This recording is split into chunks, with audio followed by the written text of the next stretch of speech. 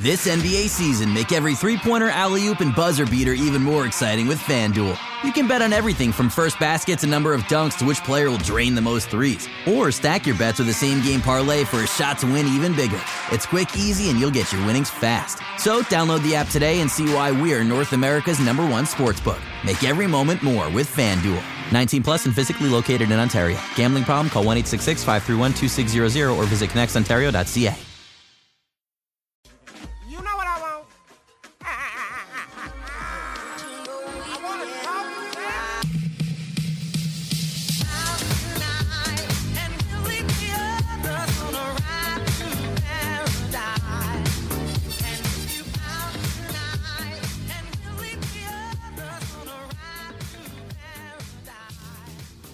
Hey, welcome back to the Raptors Weekly Podcast. I'm Rose Sampson Folk, as is usually the case.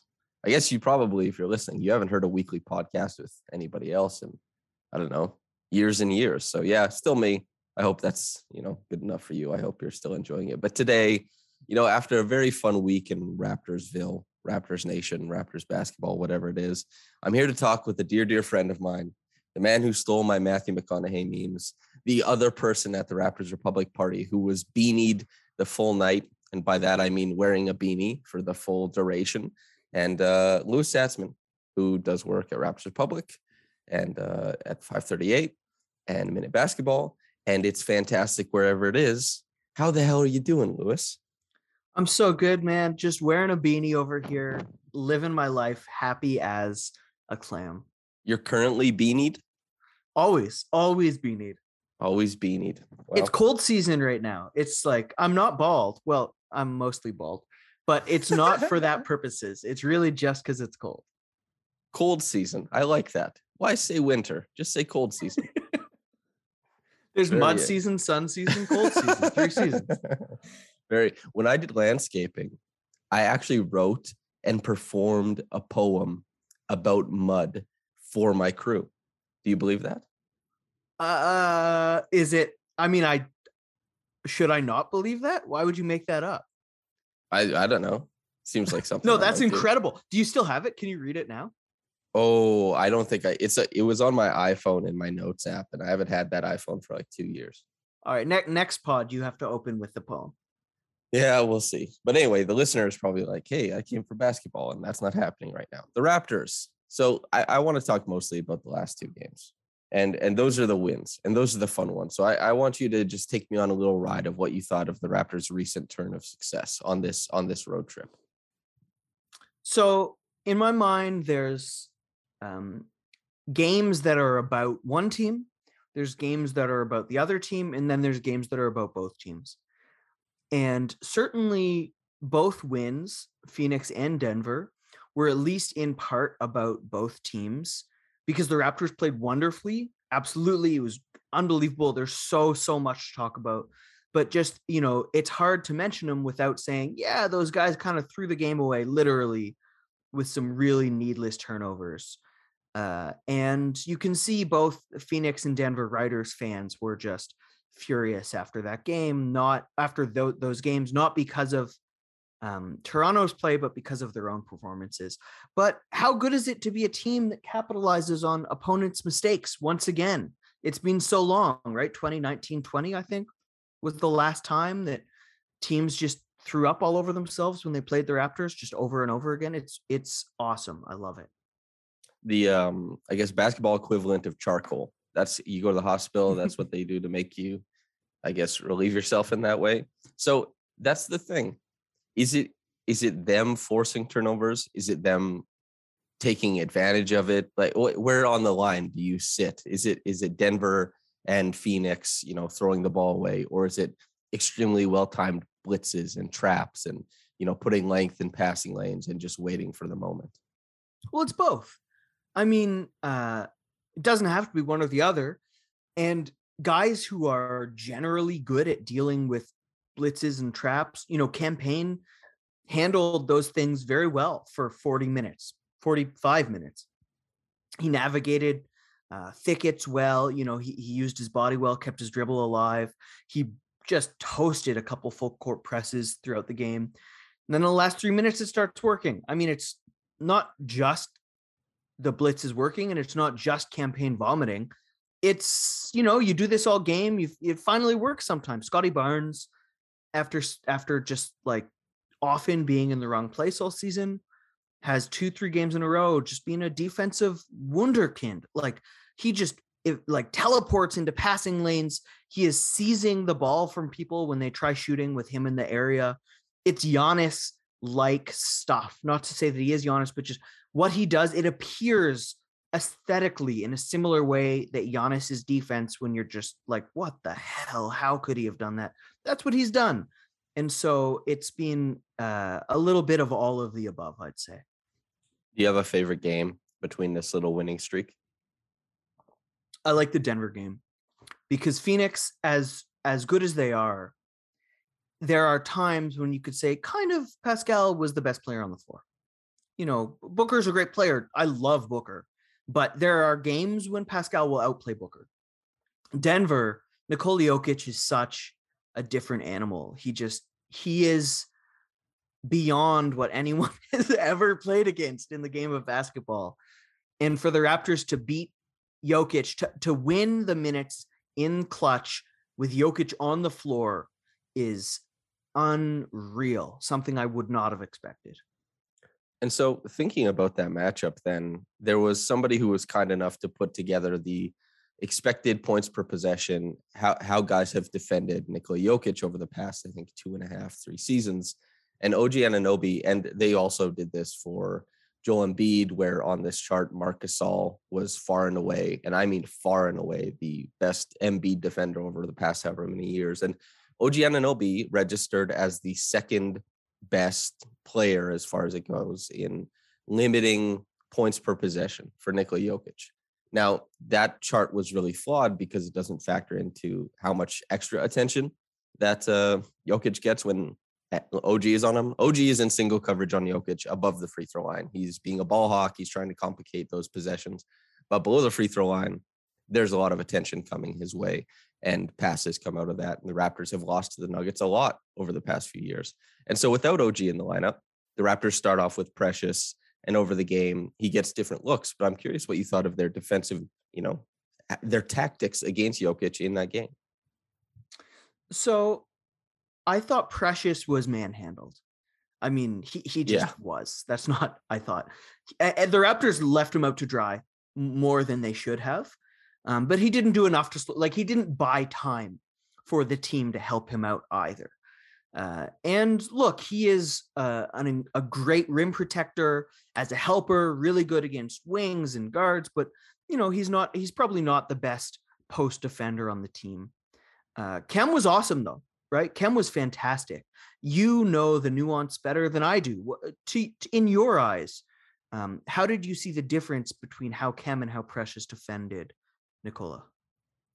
Well, it's really interesting is that I think as far as this is something PD Webb has, kind of taught me about defense, and it's mirroring versus beating to a spot and those types of things. And I think Precious Achiuwa a lot of the time is beating guys to a spot or catching up to a spot with his extremely quick feet, and he's very agile for his size, and his strength really stands out against guys like Giannis or Luka or Jimmy Butler, these guys who famously kind of pound their way to the basket with shoulders and elbows and, hard driving charges. But Jokic is a guy who will roll you to the basket, if that makes sense. It's similar to Scotty Barnes. Scotty is not taking, 8 hard dribbles and going shoulder, shoulder, shoulder. Scotty is constantly switching the planes which he operates on. Sometimes he's going sideways. Sometimes he's going backwards. Sometimes he's taking steps backwards and then coming down a different angle. And Nikola Jokic is also really good at changing the terms of engagement for post-ups constantly. Is that when you're posting a guy up, and everybody who plays basketball or a girl, if you're being posted up, where the point of leverage is, where you want to stop their downhill momentum. And you position yourself in a way that you're like, I can stop them from getting downhill. There's different ways to do it, yes, but you have to be able to do that. But if they're constantly changing their position and there's constantly different points on their body where they're leveraging against you, it's like, holy hell, how can I keep up with this? I think Kem Birch's medal and his, time in the league really showed off in this way, that he was just much, much better at keeping up with Jokic as he rolls his way down the floor. And Precious just was trying to beat him to spots, but Kem was more so reacting to what was happening with Jokic, if that makes sense. That might just sound like a bunch of garbled words, but I think that's my vision of what happened between the two. No, that's a beautiful way to put it. And like Jokic and Barnes, they're always square. No matter what plane they're attacking on, their hips are always square. So at any point, they could just fire up a hook if they're open. And there's nothing defenders can do if they're not constantly on balance. And Precious, for all of his defensive wizardry, got caught a lot where he was sort of leaning the wrong way, facing the wrong way, contesting at the wrong angle. Whereas that's just doesn't happen with Birch. His hips were much more honest when it came to defending Jokic. Mm-hmm. I think that's probably the biggest difference is that Precious Achiuwa is using his immense defensive tools, and that is balance in some ways. That is his strength. That is his length and his, second jump, his pop and ability to contest. But Kem Birch is a guy who's reading more of the nuances of the floor, and it's more about positioning. And he's certainly not, especially as far as side to side mobility goes, for his position, he's pretty quick for a center. And the biggest problem for Kem this year has been that he hasn't been able to meet the strongest players with enough resistance, or that he's been kind of getting worked under the basket and drop and all that kind of stuff. But in a game like this, where you really have to be super clever in the angles you take, you have to be super clever in what you allow and the way you shade because of Jokic's passing and the amount of different angles he can shoot from. I think that Kem really shown. And I guess I kind of want to think about and talk to you about the past couple games for Kem, because he has turned a corner. And we'll talk about Precious later and the kind of duality of the Raptors center position. But I'm curious what you think is driving Kem's success as of late. Great question. I'm posting a piece on, what day is it today? Sunday? I'm posting a piece on Tuesday about Kem Birch. So I've been doing the research anyway. And I think part of it is actually a little off the court. It seems to me that he was missing some confidence in his game, and being able to close the Phoenix game, being so successful. And he was really open with media afterwards. He said, Nick continuing to start me, continuing to give me minutes means a lot. Most teams wouldn't be playing me when I'm missing every shot I take. And it's just incredible to have that trust in me that I've never really had in the NBA. Then obviously Nick benches him for the next game. But I think there's something to say there about confidence from the team in him. And at the same time, his athleticism is returned. And so much of Birch's strength is he is actually insanely athletic for a center. He is ridiculously strong. He's quick getting to spots, like you mentioned, and you can see in that alley-oop he threw down from Boucher maybe, or from Thad. He got way up there. That wasn't an easy catch for any center. That was a really nice finish. And so I think his knee seems to be bothering him less, maybe, but also he knows where his minutes are coming from, which is consistent for the Raptors, all the way from Norman Powell to Gary Trent to Boucher to Birch. People play better when they know where their minutes are coming from. Okay, and so do you think that this is connected more so to the offensive side of the floor or the defensive one? I don't know if you can separate it like that. It's a good question, but I think maybe both. I think Birch's defense has been as disappointing as his offense has been just missed push shots and like nothing else for 4 or 5 games there. He didn't do anything on offense. He missed push shots, and on defense, he just got blown by and didn't get rebounds and got beat up by big guys. And so both really, and they've both returned at the same time to sort of what you expect from him. So I think both. Okay. Well, it just creates this, I think the conversation around Birch this year is quite interesting, especially when it's contrasted with Precious. And it's about two guys who, for a large part of the year, were doing things in a very different way, but kind of equalizing in terms of on-court impact with, for the first, prior to, let's say, February, maybe the middle of January, if you were putting Precious on the floor, you were expecting a better defensive output, but you were expecting the offense to drag, and significantly so. And that's correlated by the numbers. And if you're putting Kem on the floor, you're expecting a lesser defensive output, but you were expecting a more seamless offensive fit, even if it's not coming with huge numbers. It's just, a lot more harmony with how he works along with the other players. Only Precious has started to perform much better offensively, in that jump shots are going in, which helps a lot. And there are some marginal improvements as far as, how he's rolling to the basket, catching on lobs and stuff like that. But for the most part, I think that Precious has bridged the gap on offense.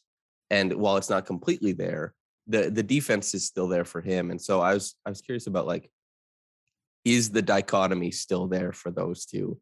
And can you still break it down in that way? Or has this situation become much more complex? I see.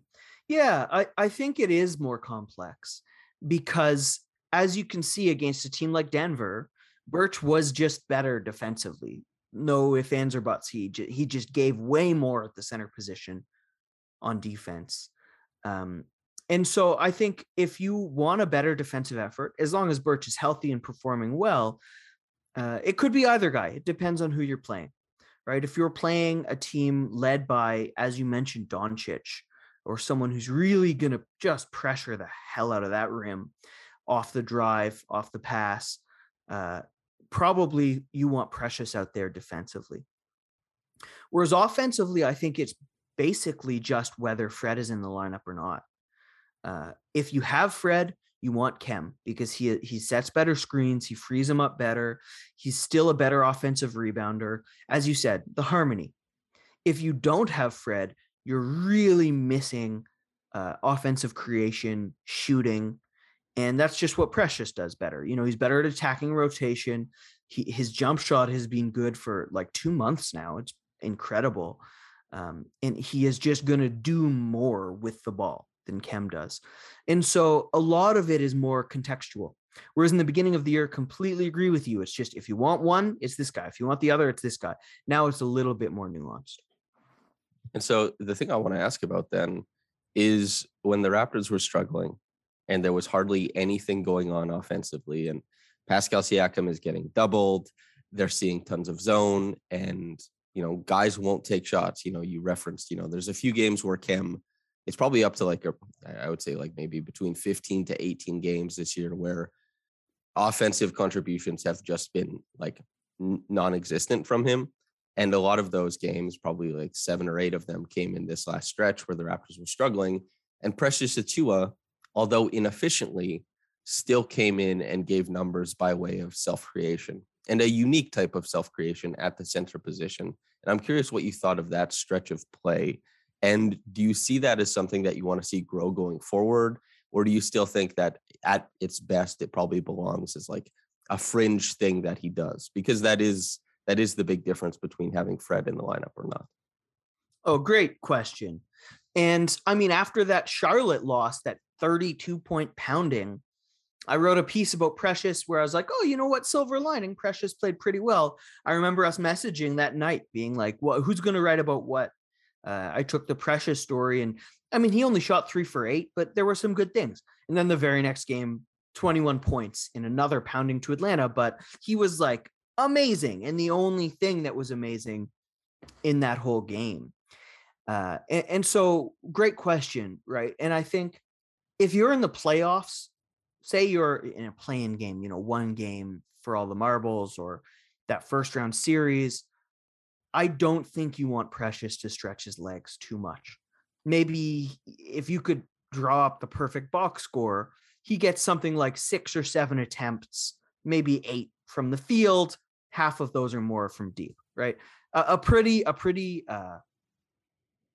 basic, structured offensive output from him. Maybe 2 2-pointers in transition, one off of an offensive rebound and one attacking rotation, something like that. That's what you draw it up for optimal team performance. But honestly, right now, the Raptors aren't looking for optimal team performance. They want to see what Gary Trent can do with the ball. They're giving him pick and roll reps, not as many now, but they were giving him more pick and roll reps to say, what happens? Let's see what happens here. They were letting OG Anunoby isolate, in the post when there was very little evidence that his pull-up jumper would be more efficient than, 5 or 6 other options. And the same with Precious. It's nice to see him try stuff, even though it may not be the perfect way to end a possession, but the Raptors need to know what they have here. And this is the right time to find out.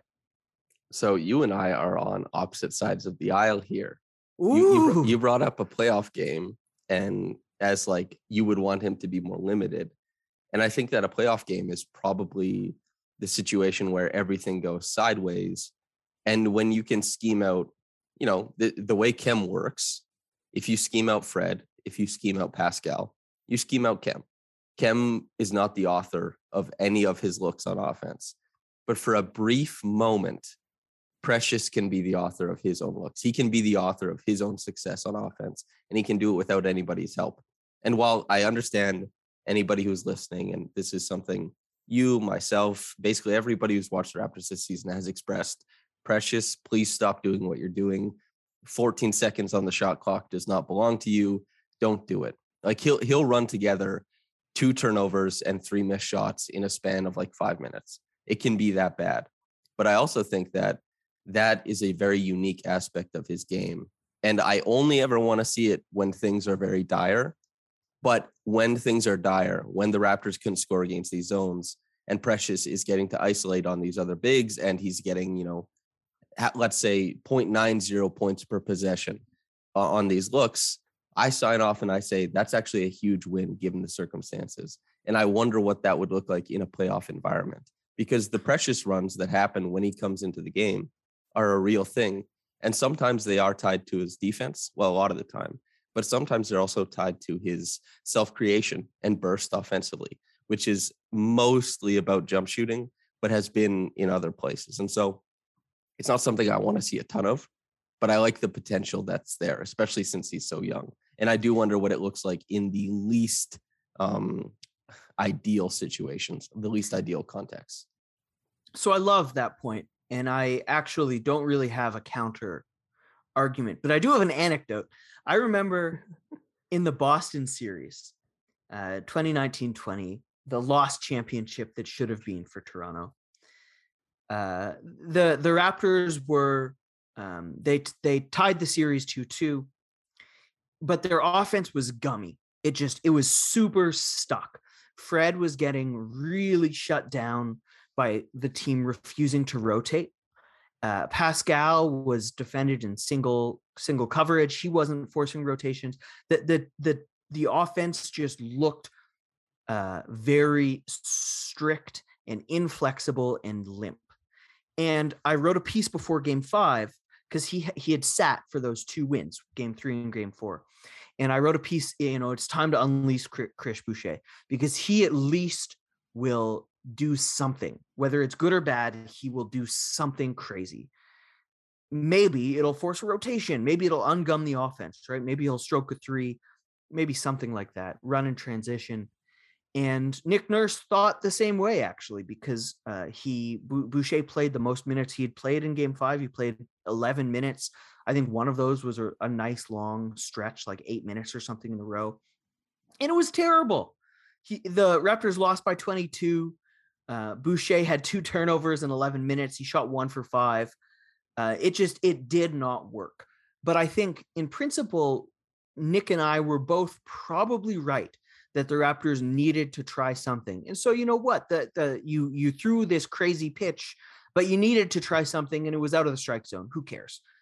It was good in theory. And I think I agree with you on Precious for the same type of practical reasons. It'll ungum whatever's gummed up. Mm-hmm. Yeah, that's mostly it. And then obviously that's the thing, is Precious, to be his ideal self, to be the best player going forward in the largest percent of games, he doesn't need to become this incredible self-creating big. or like wing a Jace big or anything like that.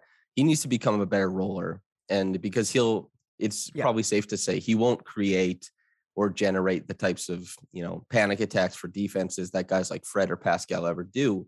And he's still, even though he's shooting well, he has one of the worst true shooting percentages in the league, despite setting the world ablaze from downtown. There's so many things he has to learn to do, but there are some unique aspects of his game that are unique to him on the roster. And it's not that I'm looking to mine those, but when the opportunities arise, I don't mind them looking that way, is more so what I mean. But I kind of go ahead. No, this is a question I wanted to ask you, and this sets it up well.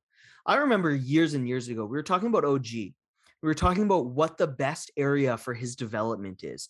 OG 5 years down the line, what should he get best at to optimize himself as a player? I think I said post-ups actually for OG and post defense, which is interesting. But same question for Precious, and I'm turning it around on you. Where do you think the best Precious lies 5 years down the road, in what skills need to be the ones he focuses on? So the best Precious lies in a rim runner, I think. And so that means that he doesn't lose the stuff he currently has, and he can keep working on other stuff. But to be a good basketball player, you have to pick the low-hanging fruit, the things that are accessible to you because of your gifts. And if you don't take advantage of the things that are accessible to you because of your gifts, you're leaving a bunch of stuff on the floor. This is how guys like Jayshawn Tate come into the league as a 25-year-old rookie. PJ Tucker, these guys, nothing about them says, I will dominate the game. I will impact the game. And in PJ Tucker's case, come and win a championship, be a part of some of the best teams of the past 10 years. It is a guy who's doing all the little things that add up to everything. Kyle Lowry also fits this. Precious Achiuwa is an immensely gifted athlete, an immensely gifted player, and he's not picking all the low-hanging fruit. And a lot of fruit is low-hanging for him because of those gifts. And one of the biggest ones is that role. The best offenses in the NBA run on pick and rolls. And you know this because you've studied it, you've written about it, Raptors Republic and like 538 elsewhere. But when we look at these guys who are in the middle of the floor, be it Rudy Gobert, John Collins, Clint Capella, DeAndre Ayton, whoever, these guys know their pacing. They know how to mirror the guy on ball, and they know how to find soft spots. They know how to use their little pound dribble, the gather, and to get to the rim, and they know how to short roll and do all this kind of stuff. They mine so many points for themselves, for their guards, by being efficient in these play types. That is where Precious Achiuwa doesn't lose any of his self-creation. End of shot clock possessions, he'll always have that in his bag, and he can grow it at whatever rate he wants. Fine. But the fact that he's basically a zero in the pick and roll currently, and for all intents and purposes, should be able to get above the 50th percentile, start punching up at the 75th percentile. That is so many points. That is so much influence on an offense that's just waiting for him. And that's the thing I want to see him become best at, because there are special outlier things, but who is a big that does what Precious, if you try and extrapolate Precious's best possessions as a self-creator, is that something that's tenable? I think in short cases, sure. In short spurts, fine. But I don't think he's going to be this, all-consuming heliocentric creator who's doing all these things. I think that would be a big ask. But I think role viability is well within reach. And I think that would just completely transform how teams have to defend him, how he gets easy points. And I just think it would also make things really good for the guards and wings that he sets screens for. I think it would be awesome, man.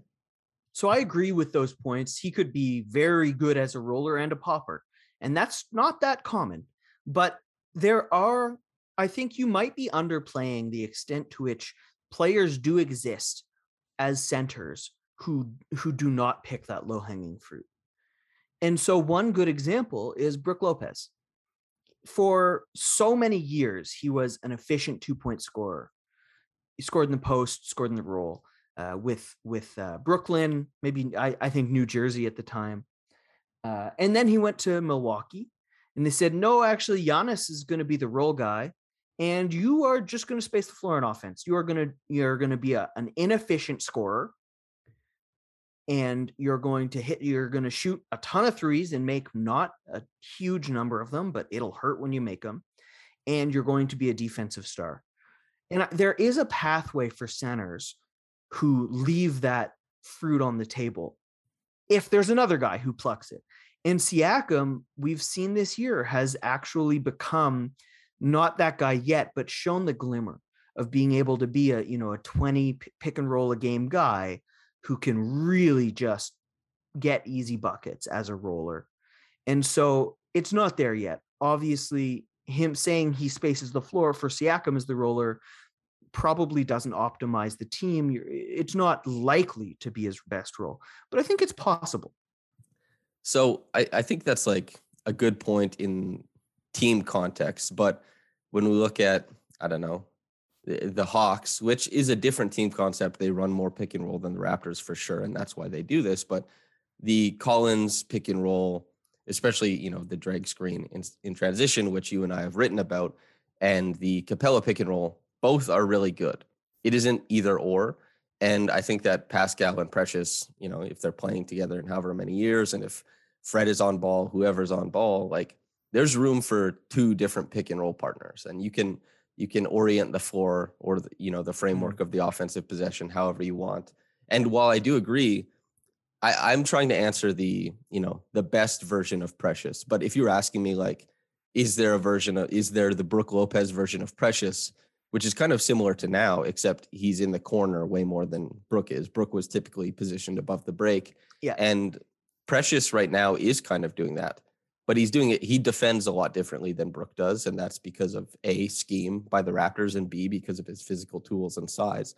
But right now, Precious is doing the Brook Lopez thing in impact, let's say, because he's a huge positive defensively, and now he's hitting threes. And so I think he's not already there at the Brook Lopez mold, but I think that's something he could just slump into. But if I'm trying to find the best version of Precious, the most valuable thing he can do going forward, I do think it is the rolling, because I think it pairs well with so many different contexts, and I think it adds so much to his game. But that doesn't mean that I think that's his only way forward. I mean, this is a guy who's very talented, and he's not.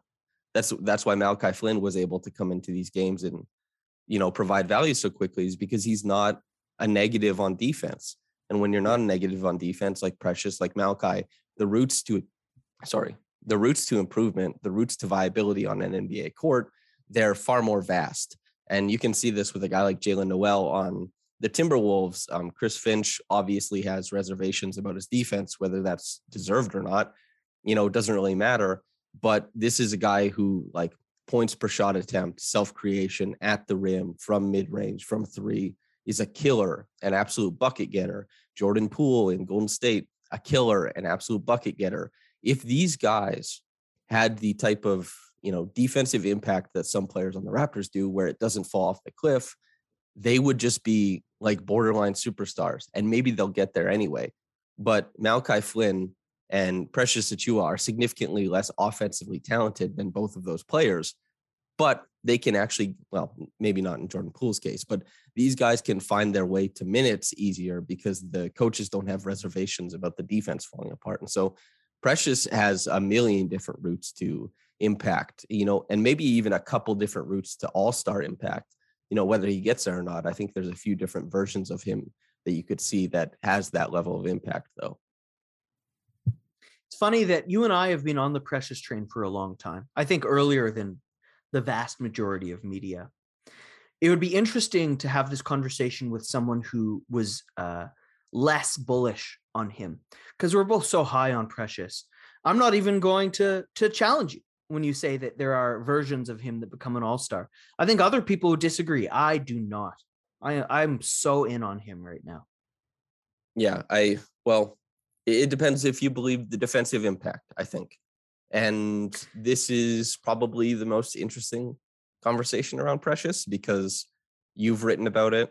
I wrote what I thought was like as convincing a piece as you could possibly put together on why Precious is going to be a defensive star. And like, maybe he already is. And there's some special clips of him playing defense. And even if you cut together lowlights of his defense, you can look at the impact. And, both of us watch every game. We're not missing any Raptors basketball. We're not selecting the things we like. And you and I are not famously, there's no fame in this, but you and I do not subscribe to the party line of the Raptors. You and I certainly anybody who listens to this podcast knows I've disagreed with many different things that the Raptors decide to do. I have my reservations with things that they decide to do as far as on-court play. I have my reservations with off-court play. I don't like Precious because the Raptors traded Lowry for him and they say he's the guy. I like Precious because I watched the film and I see correlation in the numbers as well. And so that's kind of what I want to talk about. Film, numbers correlating together to make the case for Precious as this defensive monster that you and I see him as. So what is your opening statement on that? So I have some numbers for you then. NBA Advanced Stats, which is definitely skeptical sometimes about, at rim defensive numbers, but also Second Spectrum rate him as a top 10 rim protector in the league in terms of forcing misses. 538's Raptor, which has lots wrong with it, no doubt, rates him as the best defender on the Raptors, has the biggest impact. He also has really good numbers in terms of rebounding, snatching rebounds that are out of his zone. The numbers are wildly happy about his defense. And so, sure, he makes mistakes, right? That doesn't really matter. Everyone makes mistakes. And one mistake is one mistake. So I'd rather a guy, if you're going to get 8 things right, I'd rather those 8 things be incredible. Like you stop a short bucket, you tip away an alley-oop that was an automatic, like on defense. If you alter points per possession, if you think about it statistically, right? If you're contesting a difficult shot, maybe you're changing the points per possession by 0.1, by 0.05. Like it doesn't really matter because it's extremely difficult anyway. If you are breaking up a sure thing, you're changing the points per possession by like 1.8 or sometimes 2 if you're tipping away like what would be an automatic alley-oop without your superhuman athleticism. And so I don't care if he makes these, crazy errors because it probably doesn't change the points per possession that dramatically as opposed to an error that is a little less visible, which everyone makes. Whereas his incredible defense might not be that visible either, especially compared to his mistakes, but they really change what's happening on the floor. And that is what a lot of these statistics are picking up. Okay, so I kind of want to talk about rim protection. And so there are a couple elite defenders. And when we think about rim protection, I think that you're talking about guys like Precious, who they're very, very impactful around the rim, not in blocks necessarily, but in making guys miss. And if you ask any basketball decision maker, would you rather have a guy who makes guys miss, or would you rather have a guy who blocks shots? They are choosing the guy who makes guys miss. Mitchell Robinson, Mo Bamba, 5th and 6th on the blocks list this year. They have no consideration for any defensive accolades. Perhaps they will when they make guys miss more often and their positioning on defense is much better, and they correlate with incredible numbers as well on that defensive end. And when we think about defense, what do you think of when you think of a rim protector? Because when I think of a rim protector, I think of a guy like Precious, and whether that's correct or not is up to the listener. And when I think of a paint protector, I think of a guy like Draymond Green and Rudy Gobert, guys who their defense is so impactful that it kind of extends out past the rim, and they protect the paint, and they don't just affect the rim numbers, but they start to affect the short mid-range, and they affect volume at both of those levels too. And that's a completely different level that Precious isn't at yet. But I'm curious what you think of when you think of a rim protector. That's a great distinction, and one that I hadn't considered. But now that I think about it a little bit, Isaiah Hartenstein is a really good example of a guy who just annihilates the rim. Doesn't annihilate many other areas on the court. Evan Mobley, probably just a rim protector for now, but if he's not yet, he is definitely very, very soon going to be just clearing out full sides of the floor. Pascal Siakam's a good example of a guy who can impact large swaths of territory, but probably not the best rim. I mean, he is a good rim protector, but he's a better paint protector than he is a rim protector. So I like that distinction. And Precious is, you mentioned his strength. Guys can't knock him off his line. He has exceptional verticality, where he puts his arms up, he jumps straight up, and he may only be 6'9", but you're not moving him. You're not shooting over him. And guys, we've seen it all the time in the past 2 games, right? And the past 3 games, he was great in San Antonio. Guys go for wild reverses when he does that verticality thing. They shoot floaters. Like he not only changes shots, he changes the style of attempt that people go up for. It's not just a straight layup. It's not a finger roll, because he's in the area. And that is what leads to a miss. Do you think he can become the style of Draymond Green paint protector as well? Is that in his future? That's really tough, because that requires just tremendous defensive feel, which Rudy Gobert doesn't get enough credit for, I don't think. Mm-hmm. And same with Draymond. But it's like this constantly stabbing at the ball, coaxing guys into mistakes. And it's very, very heady defense that's being played. And you have to mix just this incredible discipline and ability to contest shots. And like, it's, when you think of Rudy Gobert, it's not only that the shots are changed, but the lobs are changed. And the fact that Rudy Gobert can step out on a lot of players that a lot of guys don't think he can, and that he can affect shots out to, 12 feet instead of out to 7, like a lot of, rim protectors or something like that. And, Precious hasn't shown any ability, I think, to be that type of defender yet. Anybody can be anything, but the strong points of Precious's game currently are he makes guys miss. His contests are way better than anybody else's on the Raptors. And this is something that, like, maybe there's pushback on, but by the numbers, that's true. And for my eye test, that is absolutely true. When Precious is the low man, he takes that step out in front of the rim. He changes the calculus for players at the rim. And, what type of player is getting that shot? I don't really care. Rim protection, to me, isn't about guarding Nikola Jokic, which he didn't do as well as Kem Birch. Rim protection is the same for me, whether it's Precious showing on a screen at the level against Trae Young, and then tracking Trae Young to the rim and blocking him at the rim. That is rim protection. I don't care who takes the shot, because rim pressure comes from wings, it comes from guards, and in some, limited cases across the NBA, it comes from a star center. But it comes from everywhere, and you have to be able to defend against all different sizes of players. And so changing shots for Luka Doncic, changing shots for Jimmy Butler, changing shots for Giannis, changing them for Trae Young, Precious Achiuwa changes shots for everybody. And there are some players that he may struggle with, just as any defender does. But his rim protection is versatile, and his jumps are versatile, because this is the thing. There are some guys who are like perfect athletes in perfect contexts.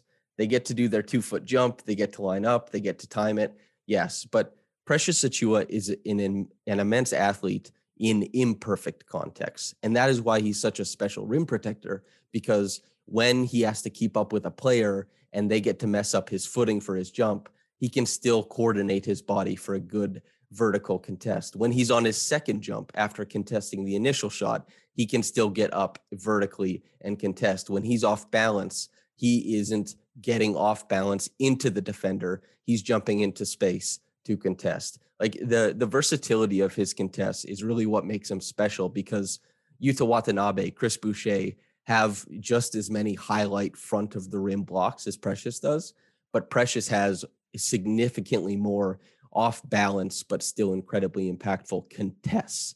And I don't care about blocks. I care about contests, man. And Precious, his contests, nobody even comes close on the Raptors from me. I mean, a block, you get what, like 2 a game if you're good? Contests, you can have 10, 12. Like it's so much more impactful. My high school basketball coach, Coach McGarrigle, a really good coach. McGarrigle? McGarrigle. Great name. Great name, great coach. He used to always say, the guy who throws the first punch always wins the fight. And yes, he was trying to train us to fight. No, he wasn't. But the idea was, if you're on defense and you're reacting, your chance of stopping a guy is much lower than if you are, like you said, stabbing at the ball.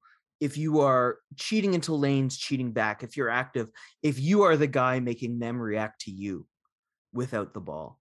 And I think it was a really good point, and the same point you're making here.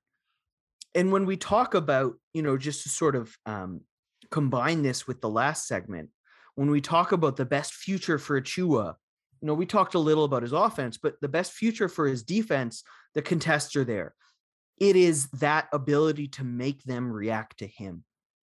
And you never know how a guy will develop.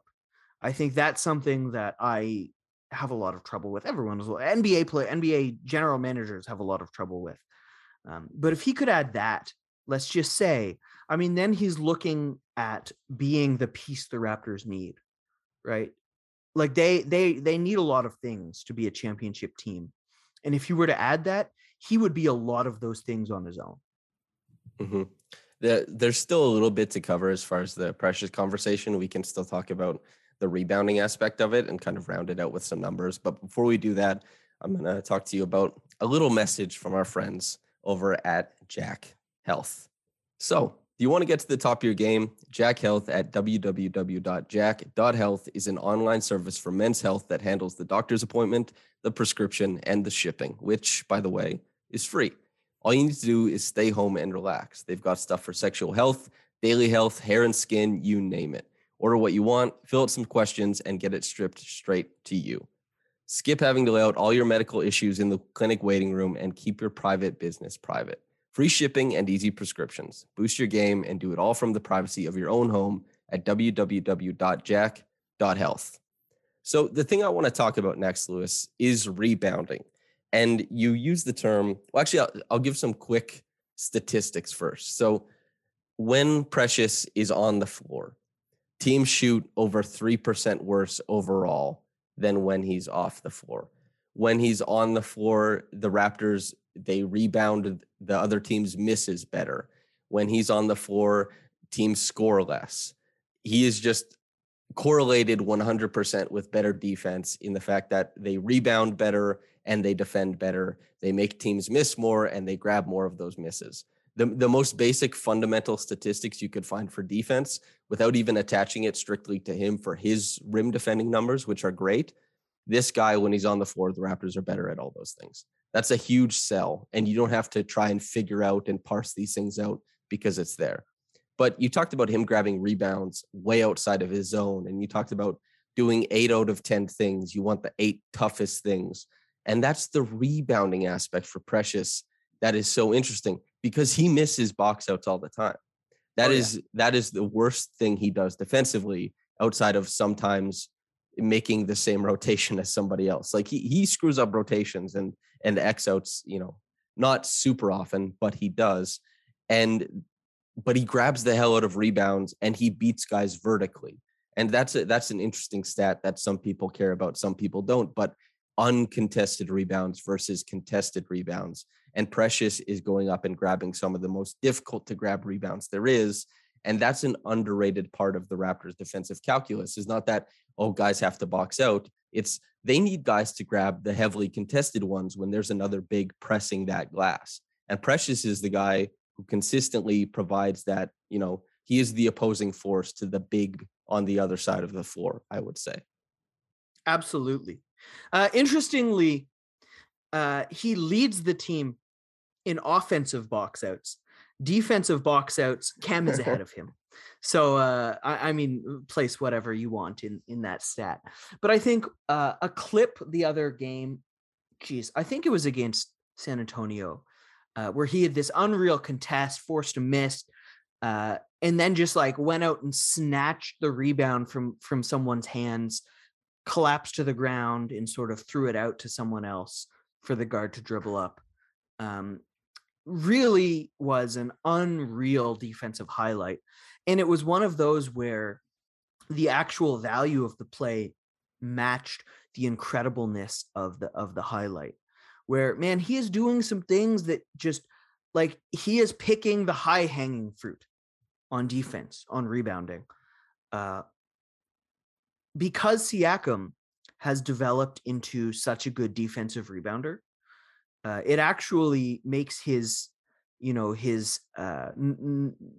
number of uncontested rebounds much easier to handle. You saw that a lot with the Lopez brothers, where they never got a ton of rebounds, but teams were always way, way better rebounding with them on the floor. Achua might be approaching that as well. The box outs, definitely frustrating for sure, especially because he's not 7'2". You can trust a guy who's that size to not box out. Less so for Precious, but super encouraging nonetheless, right? Mm-hmm. Okay, so I think we've talked about Precious, we've talked about Cam, obviously more so the former, but I'm curious where you stand on. You actually made the point that I think is the most salient one earlier on in the podcast, where you talked about what's expected of Precious and why the context of him starting changes based on Fred being in the lineup. And that relates to ceiling and to floor, as far as we know those terms in the basketball situation. And I'm curious, are you happy with how the current situation is playing out, in that Cam is out there because Fred is out there, and they don't want to entangle all these extra, let's say, the extra variance that Precious may provide offensively, especially by, putting him on the floor with too many other valid and good offensive options, and keeping him, I think, tied to the next thing we'll talk about, Chris Boucher. And he plays great next to Chris Boucher. They have incredible numbers together. And I'm, when Fred leaves, Precious starts. And because they need that extra creation, let's say, or they want to maybe punch up at ceiling a little bit more often. I'm curious what you think of the starting situation. Yeah, I think Precious is playing, Precious is averaging more minutes than either Boucher or Birch. So it's clear that he is the guy they're going to have on the floor. It's not by a huge amount, but he's going to get his minutes more than those guys.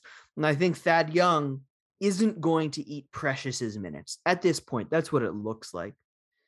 But yeah, the starting thing is multifaceted. Boucher is a really important point, because they're at the point where when Achua and Boucher play together, they can expect that to be a successful stint. They can win those minutes. And it's a time they can say, maybe Fred gets some rest. Maybe Pascal gets some rest.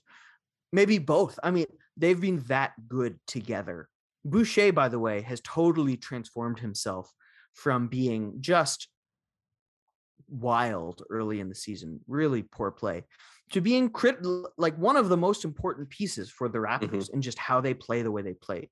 We can't talk highly enough about him. And it's not as unlocked next to Khem Birch as it is next to Precious Achua. So I don't know, man. I want Birch to play, and I want Achua to start. I also want Achua to play alongside Boucher. It's really hard to parse. I probably would need more time to to come up with the ideal rotation. I bet you have an answer though.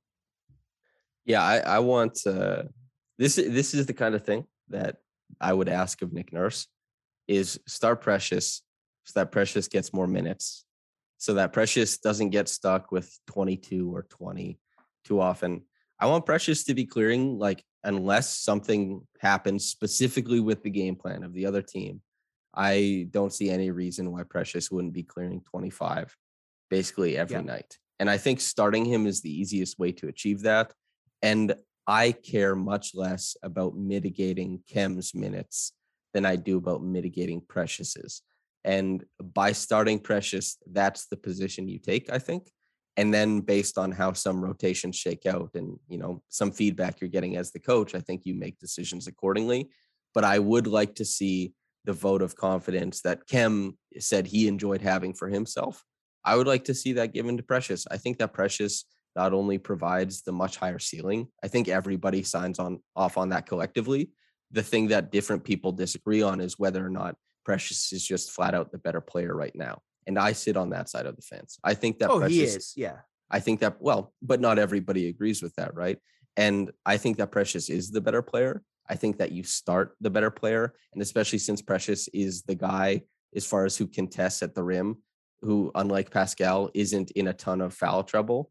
I think that you can get away, because that's a problem with a lot of young bigs that are, effective on defense, is like, if you play them 27 minutes a game, they're going to have 6 fouls. And Precious isn't in that grouping of players. You can actually ratchet up his, defensive minutes. And I just want to see him get that type of vote of confidence, because I think he's earned it. I don't think that he should have. Yeah, go ahead. It's hard, though. I agree with you. I also want him starting. But how do you rest Siakam and Van Fleet then? You have to get pretty creative with those patterns. It's easier when he's coming off the bench. In some ways, I get it. But I think that you can just, transitional lineups are huge in the NBA. And that's probably why Nick Nurse isn't doing it. But I think that there's probably, value to be, taken away from the situation by being a little bit more adaptable in the transitional lineups you try out with Pascal or Fred or whatever mix you're looking for. And you can still get away with Precious starting, if that makes sense. It does. It does. You've convinced me. I agree with Precious starting. Okay. So next thing I want to talk about is Chris Boucher. And I talked about this on a reaction podcast because I am quite miffed with it. And so earlier on in the season, you and I were railing against the fan base and many of the writers for being, and even some of the broadcast, for being what we thought was criminally low on Pascal Siakam, not giving him a fair shake whatsoever. And I think that the conversation has come around for Pascal. And he's playing all NBA level basketball, so of course it did. But, the people didn't know how good he was or forgot how good he was. And, you and I were constantly trying to remind them. Chris Boucher has done what Pascal did relative to his role without any of the fanfare, I think. Now, Chris Boucher's stats are a little bit quieter than the run where the Raptors were, they were short on guys, and Chris Boucher was playing with the starting lineup, and he had a nice run of hitting threes and stuff like that. But as you said earlier, has transformed the way that his game looks to better fit this roster and the shot diet that's been provided for him. He is an incredible offensive rebounder. This is far and away the best defensive season of his career. And I struggle to see him as a negative defensively on the court hardly any of the time. I think that he's largely a positive defensively a lot of these games. But since the box score stats aren't super friendly to him, people still are really low on Chris Boucher, even though I think he's probably been the most underrated bench piece on the team this year. He's been tremendous. And I struggle to see why Thad Young is getting prioritized over him in some of these games. Does that make sense? It does. I was very pro Thad Young. I really liked the trade. I have been underwhelmed by his offense. I think he'll figure it out. A lot of his nifty passes have been turnovers rather than nifty little assists, which is something that you can't expect forever. But at the same time, if you zoom out and look at it, Chris Boucher is a better player. He has been a better player for Toronto. He has outplayed him in their time together in Toronto. And so, yes, I think, Thad Young is going to get minutes because they just traded draft capital for him. And Nick Nurse doesn't want to make his bosses look like idiots. There's politics that go on here. Thad Young is going to get minutes, probably not 20 plus minutes a game, but some. He's going to be in most games. And I don't think that should eat into Boucher's minutes. That definitely shouldn't eat into Achua's minutes. But Boucher has taken the brunt of it, and that's frustrating to see. So this is my thing with both Precious and Cam and Boucher and Thad is that I view Precious and Boucher as the rule that Thad and Cam should have to prove against. But it seems like it's the inverse in both cases. Yeah, it's interesting who has that question asked of them, right? Who says we know you're going to be great.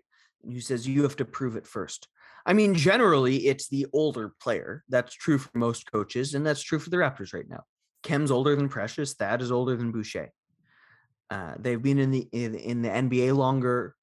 I'm sure that their practice habits probably appeal to the coaches. I'm sure that they do little nuanced things that appeal to there's lots there. But if you just say overall impact, they should not have to be the ones proving it. They're the better players, the younger ones. So the curious thing is now we've talked, this is like the big man podcast, by the way, probably as centered around big men as we've ever been. And so since I'm curious. Minute Basketball, the state of the big. Yes, that's correct. The landmark piece, by the way, state of the big, and state of the wing as well. And I'm curious, do you have any other parting shots on big men vis-a-vis Raptors? I don't know if Toronto's 6'9" guy lineup is a joke or if it's serious. It clearly can't work for long stretches of games. Like without Fred, without Malachi, it's just not something that is going to be successful. And yes, it worked against Denver. It's something you want to bring out as a finisher move. Run some bench groups into the ground. It's not something you want to run for 40 minutes a game. But at the same time, they have had some really visible successes with it. I think it's more an answer to a political problem, which is we have all these bigs that deserve minutes that we can't play unless they all play together, rather than an answer to an on-court problem, which is how do we maximize 48 minutes a game? It is difficult for me to wrap my head around it, to understand it, whether it's, both its successes and its causes, like inputs and outputs. Can you teach me about it? I just don't know. Yeah, I think that I probably err on the side of, and Nick Nurse, I've spoken about it many times with you, with other people, with just myself after games. I have, grievances about some stylistic choices that are made, schematic choices that are made. He knows way more about basketball than me. That goes without saying, but I have grievances. I think there are things that I would change. But on the whole, I think that he is probably getting as many wins as possible out of this roster. And I think he found the most viable way to do that, given the roster's limitations. Now, would I build a roster like this? Do I think that Bobby and Masai are light years ahead? I don't. I really, really don't. Milwaukee tried this in 2015, and it's different players, so there's varying Thon degrees. Maker. Yes, there's varying degrees of success. But do I think that the Raptors can just forego some traditional basketball skills and say that size cures all? I don't think so. Not in the way that it produces, a championship level team. Do I think that at the end of third quarters, the start of fourth quarters, and in some other pockets of the game, that they have the potential to overwhelm and mystify other lineups with these, the Funk Fest quartet that I wrote about that now has a bunch of different variations because of Fred's injury lately. It's, kind of, I guess, obligated that the Raptors get even more creative. But the type of defense that they play, trying to make sure that people never get to the rim, and if they do, they have a better time than against most teams because of the lack of a traditional center. Precious standing out as, Precious isn't playing 30 minutes a game. He's not changing shots for 30 minutes. And in some games, it does even drop off a little bit for him because he's still a young defender who, the impact can change, from game to game sometimes. But when we look at how they play, foregoing a lot of the traditional skills in shooting, for example, and going for possession and offensive rebounds and saying that, okay, we're going to get a lot of extra possessions on offense and we're going to get a lot of steals to supplement our offense by running out. I think that these are good answers given the context of the roster, but I think that the context of the roster leaves them so limited that they have to play out of sorts to get there. So I think that the answers to what they're doing are kind of ingenious, and I think they're unique and they have an identity and a culture, but I think that it's just so clear what they're missing in some games, and other teams know that. And sometimes, no matter what happens, that roster cannot will things into existence because of their, skill limitations. If you ask Nick Nurse, would you, like, under truth serum, would Right. you rather have this unique, strategy where you're trying something new, maybe not entirely new, but you're trying something unique in the NBA for now, or would you rather just have a couple shooters? I think he would be like, dude, just give me some shooters. Can we just play some normal basketball for once, please? By the way, I have some numbers on that lineup. No Fred, no Gary, no Goran, no Malachi, no Svi, no Tremont Waters. Just no guards. Everyone 6'8", 6'9". 98th percentile. They outscore opponents by 14.7 points per 100 possessions. Yep. 100th percentile offensive rebounding. 100th percentile in defense. Yep. Crazy. Imagine if that lineup could shoot too. Well, that's the thing. Well, then they wouldn't be first, and then they wouldn't be the best offensive rebounding team. There'd just be less of them to go around. So, what do we want to give up? And then, but that 13th percentile in effective field goal percentage. Man, it's like that is one of the craziest things is the Raptors gamifying the possessions thing into its own thing. And I don't know how many quotes have been had by front offices or coaches around the league that have said, this is something we're leaning into. I'm sure many behind the scenes say, yes, we're leaning into this, and then just don't talk about it in the public facing stuff. But the Raptors being open and big shout out to Joe Wolfond being I think that's like a foundational piece that he wrote for this season. And the Raptors, like the quotes of Nick Nurse saying, yes, this is something we're trying to do, is, really, really creative. And you can't say that it hasn't worked, especially when you give that lineup. But like, how many of those minutes come against other benches? How many of them come in those little spurts? Are these lineups that they can, the whole team does this all the time, and this is how they play, and they figured out basketball. Like they've hacked basketball, or is it something that they pepper in and they blow up teams for a 7-minute stretch and they say, we win that 7-minute stretch, but we have to figure out normal basketball the rest of the time. Kind of like, when you talked about zone, teams score well against zone, typically.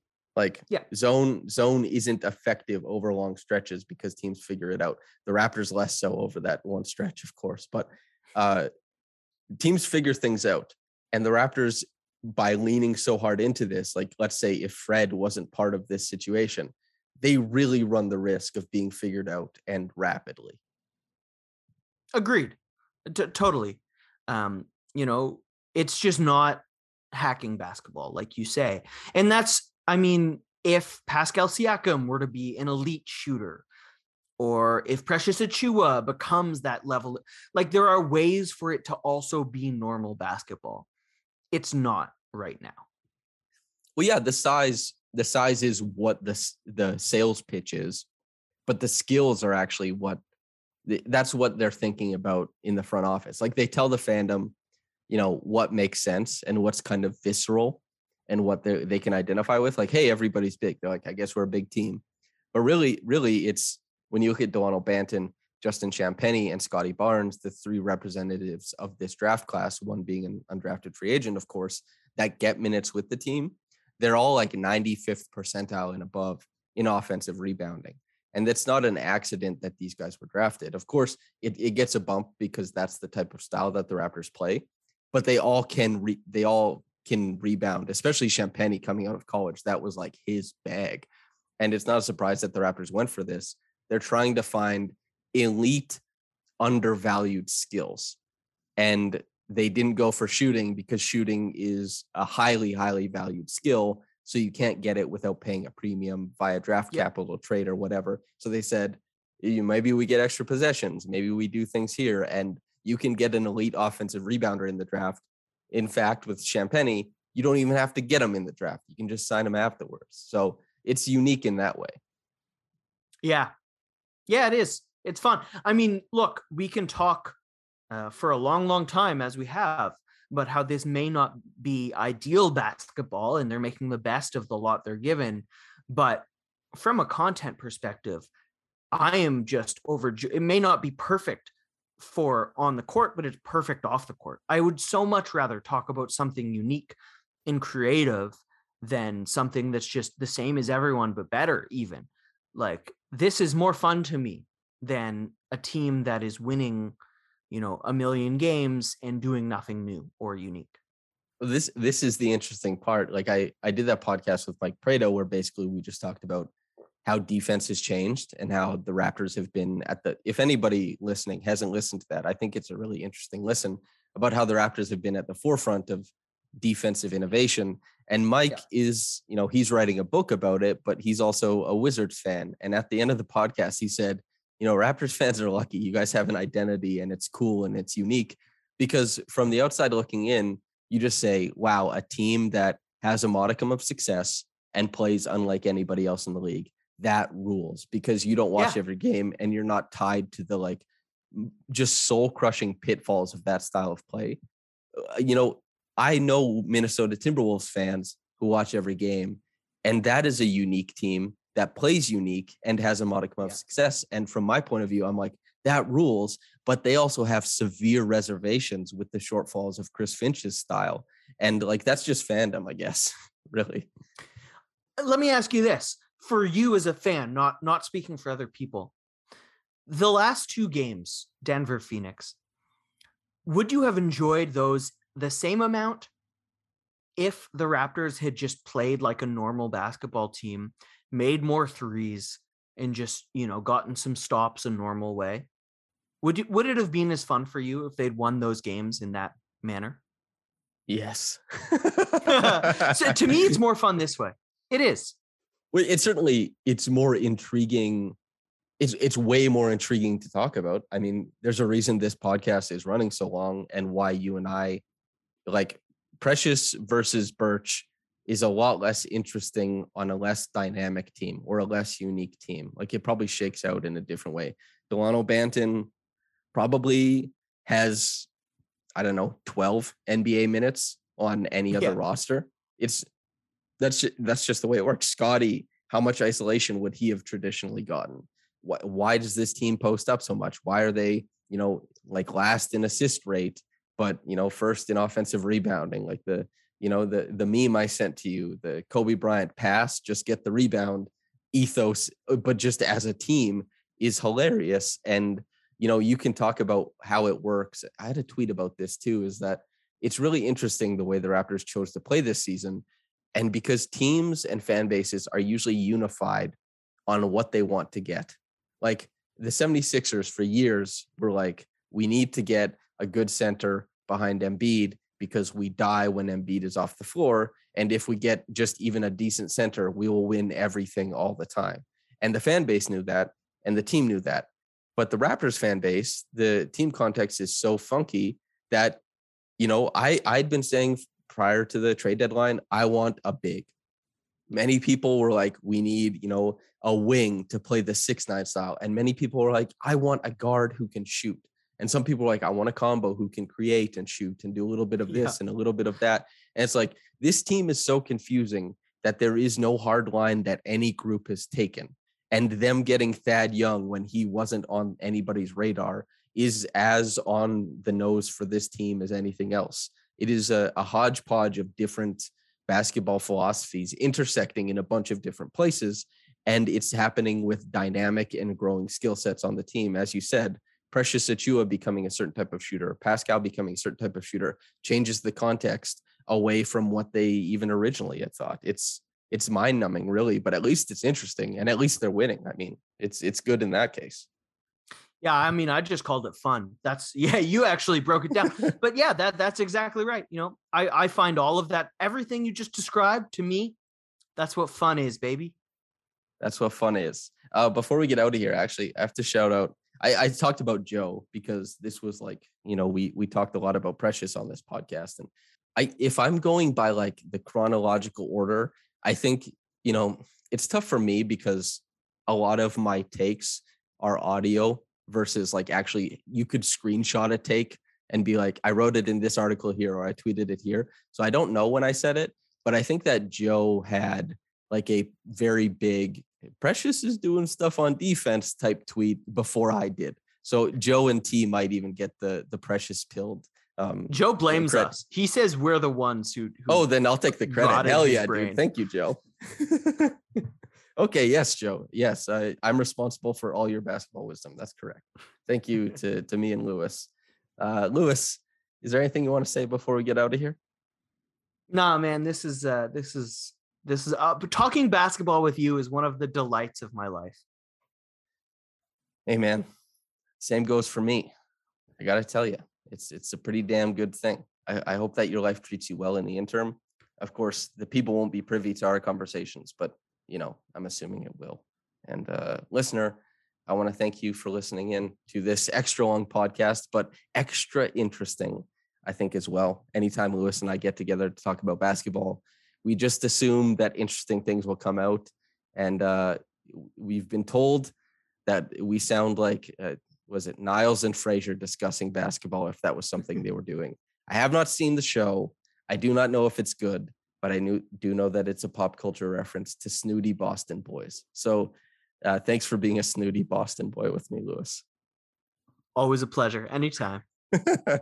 Okay, listener. Thanks for tuning in, whether you got into it in the morning or at night. Have a blessed day and goodbye.